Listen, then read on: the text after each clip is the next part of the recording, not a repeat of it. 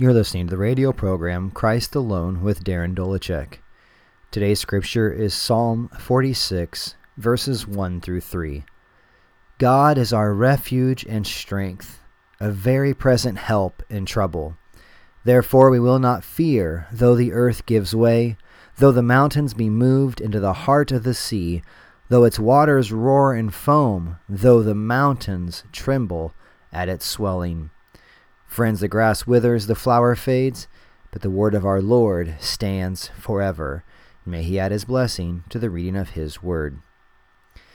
Sometimes it seems as if trouble is just the air we breathe.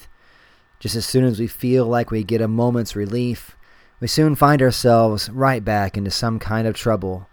This is the result of living in a fallen, broken world. Sometimes we ask the question, is there any safe place? Is there any abode or dwelling where we may take comfort and find rest in the midst of a world of trouble? The answer from Scripture is that there most assuredly is a place of refuge.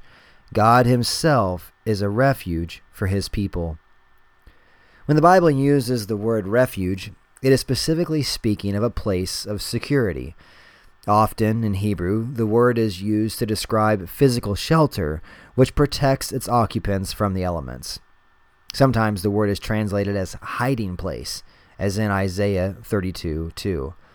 Clearly, the Scriptures are communicating to us the rock-solid fortress that God is for His people, to hide, take shelter, and rest in. David sings of God in Psalm 59:16, saying, "But I will sing of your strength. I will sing aloud of your steadfast love in the morning, for you have been to me a fortress and a refuge in the day of my distress." This is who God is for His people.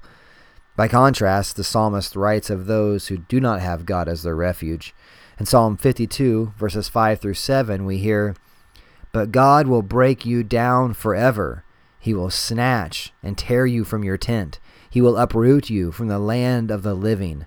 The righteous shall see and fear and shall laugh at him, saying, 'See the man who would not make God his refuge, but trusted in the abundance of his riches and sought refuge in his own destruction.'"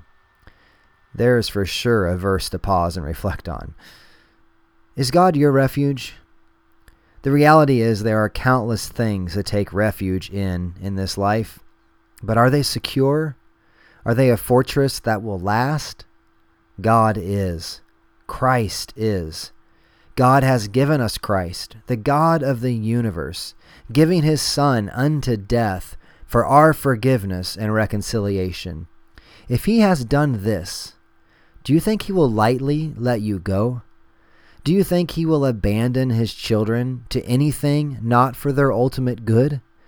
It's unthinkable, and it's contrary to His own promise. I ask you, have you confessed yourself a sinner deserving of God's just judgment? Have you trusted in the sacrificial, substitutionary death of Christ on the cross for the forgiveness of your sins? Are you hoping in His return one day to bring vengeance on His enemies and to remake the world? If so, you are in Christ. You are in God. He is your refuge, and no matter what is shaking you, you will not ultimately be shaken out of His grip. Let's pray. Father, thank You for the refuge You are for us in Christ. In His name we pray. Amen. Thanks for listening to Christ Alone. If you would like more information on the gospel or would like to hear previous episodes, look me up on Facebook at facebook.com/Dolachek, spelled DOLECHECK, or find the podcast at christalone.podbean.com. Thanks for listening, and until next time, may the peace of God, given by faith in the vicarious life and death of Christ, be yours. Amen.